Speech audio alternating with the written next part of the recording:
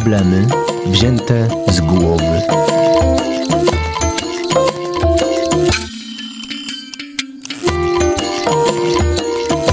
Na radiowe spotkanie z psychoterapeutą zaprasza Bednarska, ośrodek pomocy psychologicznej.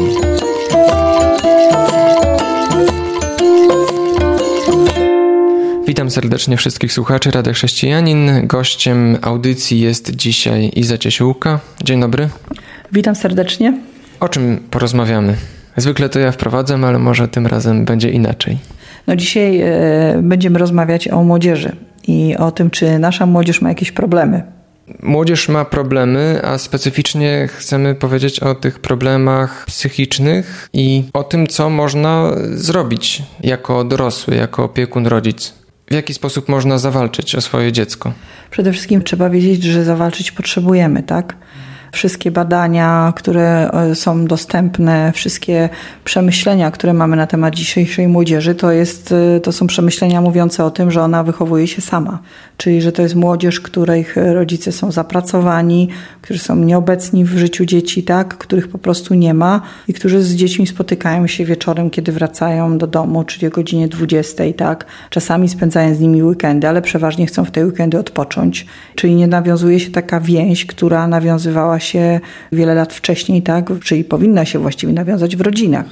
I teraz, kiedy ja spotykam się z rodzicami moich klientów, tak, czyli młodzieży, która do mnie trafia, to bardzo często słyszę taką wypowiedź rodziców: proszę panią, ale my nie jesteśmy rodziną patologiczną.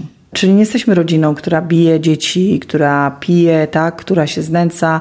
Proszę panią, ja dbam o moje dziecko. Moje dziecko przecież ma najnowszego iPhone'a. Ja nawet sobie odmówiłem, a ono ma wszystko, czego potrzebuje, czego tylko zapragnie. Czyli jest zadbane, tak? Jest zadbane, jest dzieckiem, które jeździ do Francji, które jeździ za granicę, tak? Które właściwie mnie nie było stać na tyle rzeczy, które ma moje dziecko. Ja naprawdę je kocham. I ja nie mam tu wątpliwości, że to dziecko jest kochane, tak? Tylko problem polega na tym, że rodzice, w której to dziecko nie doświadcza obecności rodzica i ta relacja między rodzicem a dzieckiem jest nie nawiązana, to jest dziecko, które w jakiś sposób przeżywa w swoim życiu samotność, tak? A rodzina, w której rodzic nie pełni swojej funkcji, jest nazwana rodziną dysfunkcyjną, tak? I oczywiście I to już o wiele lepiej brzmi niż patologiczna. Tak, o ile nie będziemy pamiętać, że rodzina dysfunkcyjna to jest rodzina również, gdzie jeden z rodziców jest alkoholikiem, tak, i jego w rodzinie nie ma, albo nie spełni funkcji społecznych, czyli na przykład jest zaburzony psychicznie, tak. O wiele łatwiej przyjąć, że moja rodzina przeze mnie jest dysfunkcyjna i nie spełnia po prostu jakiejś funkcji, a co za tym idzie, łatwiej jest wziąć na poważnie jakieś ostrzeżenia, tak? No właśnie, fajnie by było, jak my byśmy zauważali, że dziecko wysyła nam jakieś sygnały ostrzegawcze, że coś się z nim dzieje i to zauważali je nie w momencie, kiedy musimy z nim do psychologa albo do psychiatry, tak? Albo wręcz już nie możemy mu pomóc, ponieważ nie żyje, tylko żebyśmy zauważali dużo wcześniej, że coś się dzieje z nim nie tak. A wydaje mi się, że bez relacji, czyli bez obecności naszej w życiu tego dziecka, bez rozmów, bez przebywania z nim, my nie jesteśmy w stanie zauważyć, że nasze dziecko się zmieniło, że są jakieś przyczyny tej zmiany u dziecka. Wspominałaś przed audycją o popularnym ostatnio serialu 13 powodów. Tam też było sporo przesłanek, sporo jakichś sygnałów, które mogły zaalarmować. I co? Nikt nie zwracał na to uwagi? No właśnie cały ten film jest o różnych sygnałach, które były i rzeczach, które ta osoba, czyli dziewczynka, która jest główną bohaterką, przeżywała lub nie przeżywała, tak? Zanim popełniła samobójstwo. No tak. No i na filmie jest taki napis, jak na etykiecie papierosów: jeżeli masz problemy, to nie oglądaj tego filmu, tylko zadzwoń pod taki i taki numer. Nigdy nie sprawdziłam, czy to jest polski numer. No ale prawda jest taka, że jest to pewien film jak wiele, tak? Jakby promujący pewne rzeczy, tak? Czy pokazujący pewne rzeczy. No i może my jako rodzice powinniśmy go oglądnąć i zastanowić się, czy jakieś takie powody w życiu naszego dziecka są. Ale z drugiej strony, no proszę zobaczyć, tak naprawdę, czy my możemy rozwiązywać problemy w naszym życiu? No one są do rozwiązania, większość z nich. Ale jeżeli sposobem na rozwiązanie problemów jest odejście z tego świata, no to coś jest nie tak. Zaczęliśmy mówić o przyczynach, a po przerwie trochę dokładniej i tak szczegółowo. Za chwilę wracamy po piosence. Słuchasz Radia Chrześcijanin, ewangelicznej stacji nadającej z myślą o Tobie. Wspomniany film to produkcja amerykańska, ale w zasadzie problem jest nam bliski, bo chociażby ostatnia fala samobójstw w warszawskich liceach pokazuje, że to nie jest daleko od nas, tak? I co w związku z tym? Jak reaguje społeczność, środowisko, opiekunowie, pedagodzy? Po tym, co działo się w ostatnim czasie, faktycznie szkoły mają włączone specjalne procedury radzenia sobie z tego typu sytuacjami. Ja sama miałam klientów, dzieciaki, których przyjaciele zginęli, tak? Z różnych powodów, bo teraz okazuje się, że to nie są dla wielu z nas jakieś tam wielkie powody, tak? Ale dla młodzieży okazuje się, która w jakiś sposób nie dostaje wsparcia, czy jest gdzieś zagubiona, tak? Czy doświadcza jakiejś przemocy w swoim życiu, to już jest powód do tego, żeby odejść, tak? Że nie ma sensu to życie. Nie jest to taki typowy ból egzystencjalny, ale jest to pewna presja społeczna, tak? Nie nadajesz się do niczego, nie jesteś tu potrzebny, po co w ogóle jesteś? I powodów jest wiele i dlatego wydaje mi się, że tylko my jako rodzice, kiedy mamy z dzieciakami relacje, rozmawiamy z nimi, jesteśmy w stanie coś tu zrobić, tak? I czy my w ogóle wiemy na przykład, jak ma na imię przyjaciel naszego dziecka, ile ma znajomych, co ono w szkole przeżywa, czy my tylko pytamy się, jak w szkole, jaka klasówka, a co masz zadane, a czy zrobiłeś lekcję, bo jeżeli to jest nasza relacja z dzieckiem, no to jednak wygląda, że są w niej poważne braki. No właśnie, za chwilę powiemy coś więcej o prześladowaniu i takich bardzo bezpośrednich, negatywnych oddziaływaniach na dzieci, ale co oprócz tego może być takim obciążeniem ponad miarę dla dziecka? Co może być powodem myślenia o tym, żeby skończyć ze sobą? Na pewno pewien rodzaj presji społecznej, czy tak zwanych prześladowań, który my możemy po prostu nazwać wprost mobbingiem szkolnym.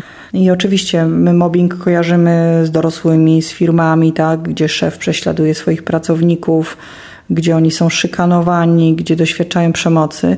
I jakoś, nie wiem, w naszej mentalności w ogóle nie mamy tego, że takie rzeczy mogą przydarzyć się również naszym dzieciom w ich szkole. I co wobec tego powinniśmy zrobić? Znaczy, powiedzieliśmy już sobie tak ogólnie, tak, ale w jaki sposób rozmawiać w ogóle z dzieckiem na takie tematy? Wydaje mi się, że to są sprawy, o których trudno się mówi.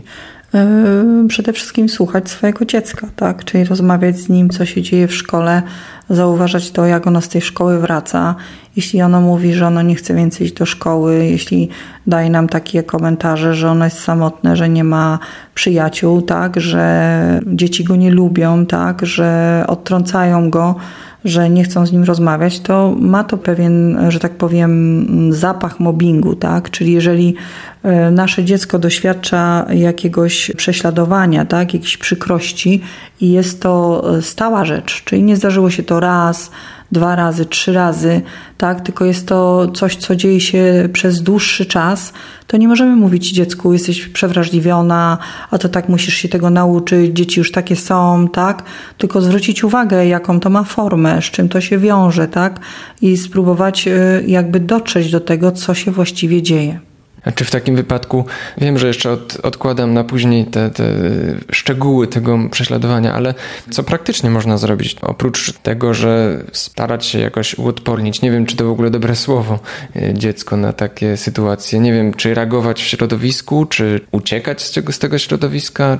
No w zależności od tego, na jakim etapie tych prześladowań w szkole jesteśmy, niestety czasami musimy również uciekać, czyli zdarzają się tacy pacjenci, którym zalecamy zmianę szkoły lub pójście w homeschooling, czy może nie zalecamy, ale rozmawiamy o tym, tak, zmianie szkoły, czy o po prostu zabraniu dziecka ze szkoły.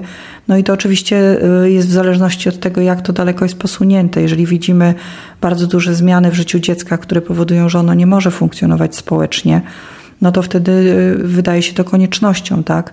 No niestety ten problem z tym uodparnianiem, tak? Szczególnie być może dla tatusiów, którzy mówią, dasz sobie radę, nie poddawaj się, może nam tutaj mocno wpłynąć na dalszy rozwój tego tego mobbingu, czyli prześladowania dziecka, tak? Dlatego, że my często dzieci mobilizujemy, nie przejmuj się, dzieciaki takie są, weź się do kupy, nie zachowuj się tak jak ciapa, tak? Czyli nie zachowuj się jak tak łajza i używamy innych tego typu sformułowań, które to dziecko tak naprawdę słyszy od swoich kolegów i w tym momencie ono również zamyka się na nas. No to powiedzieliśmy sobie, jak rozpoznać takie prześladowanie, dręczenie, mobbing, że jest to zjawisko wielokrotne, na ogół ta sama osoba lub grupa prześladuje. Co jeszcze jest takim koniecznym elementem, żeby rozpoznać problem? Musimy wziąć pod uwagę to, że niejednokrotnie nie jest to agresja czy przemoc bezpośrednia, czyli nie jest to bicie, popychanie, które może zobaczyć. Najczęściej tego typu prześladowanie nie zostawia na ciele śladów, no bo jakby zostawiało, to mielibyśmy wtedy jakby taki przyczynek do tego, żeby coś z tym zrobić, tak? Niestety są to bardzo często takie działania werbalne, czyli groźby, złośliwości, tak?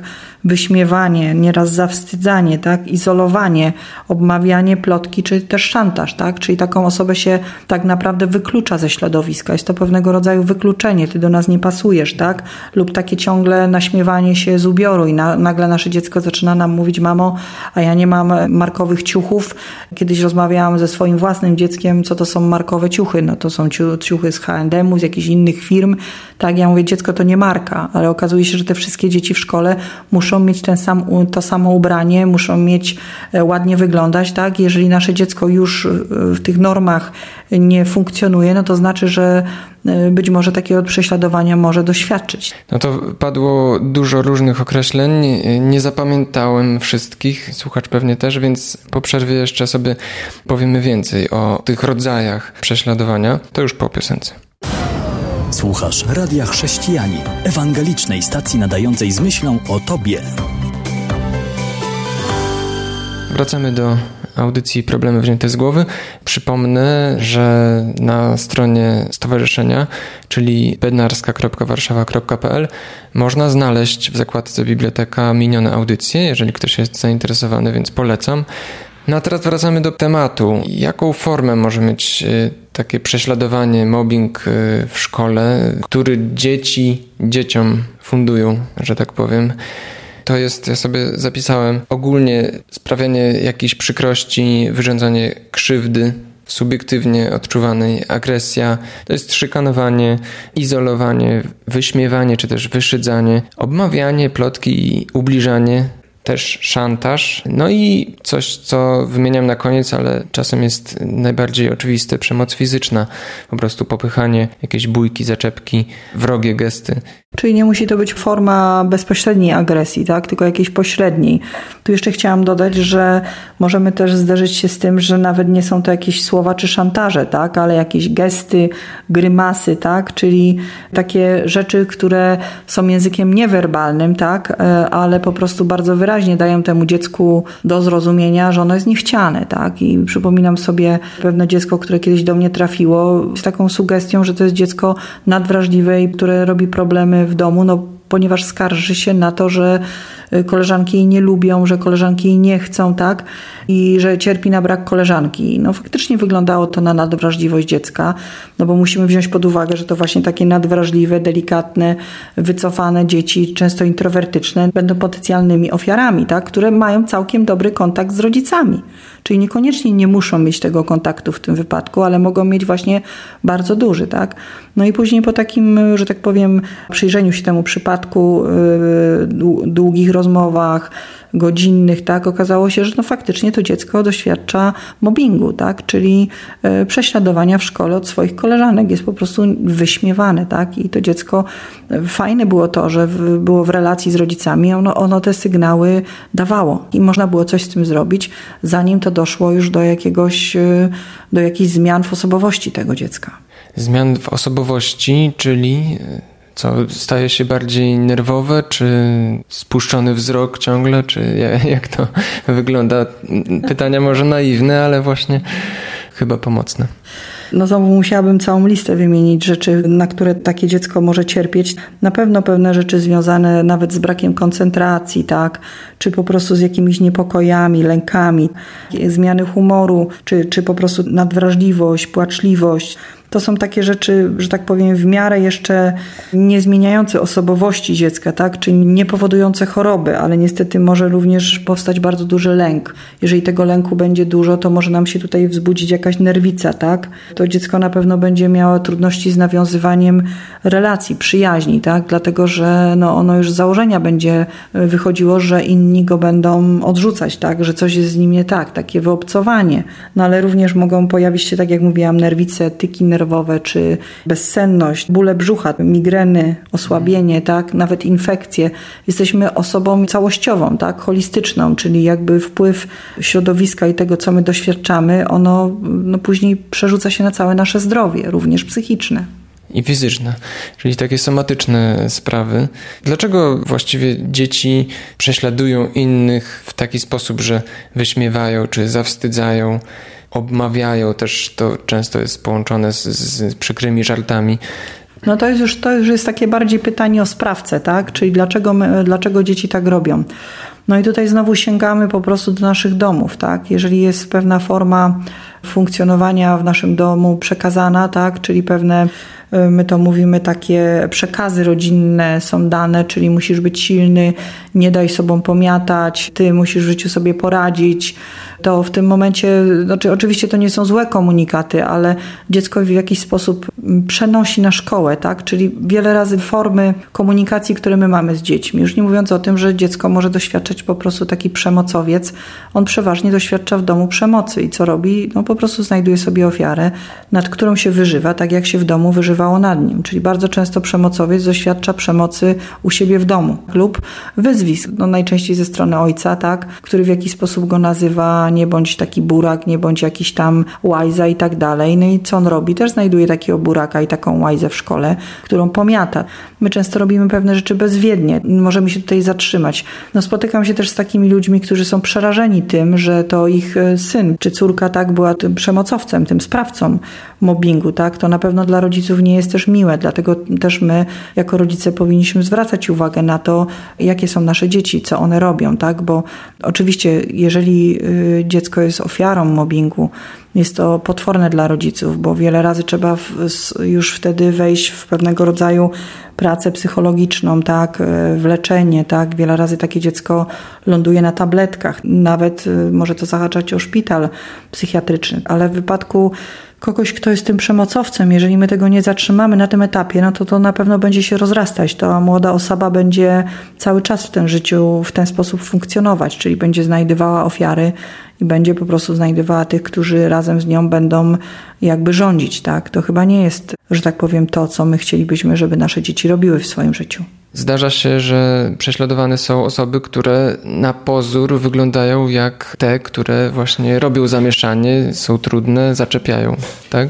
Tak, bo typowa ofiara, tak, czyli typowe dziecko, które jest prześladowane, to jest takie dziecko nieśmiałe, tak? Dziecko, tak jak mówiliśmy, które nie ma za dużo do powiedzenia, zamknięte w sobie, wycofane, tak? Wiele razy płaczliwe.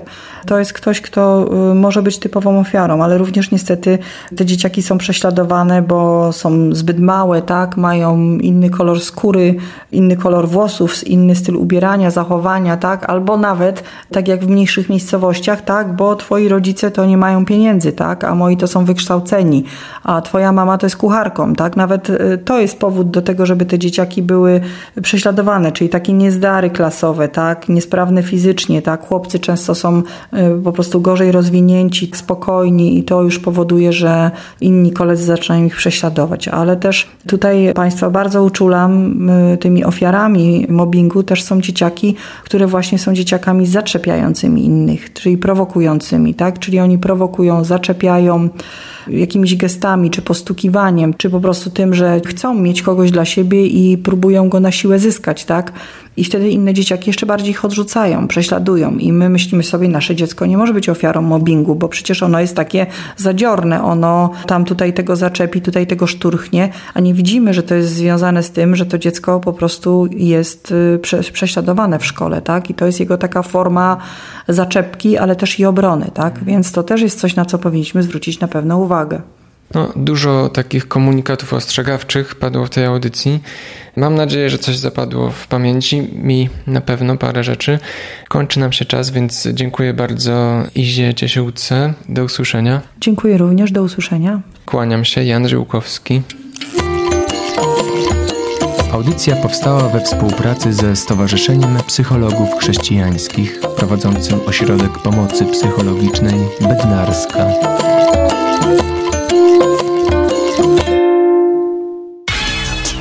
www.radiochrześcijanin.pl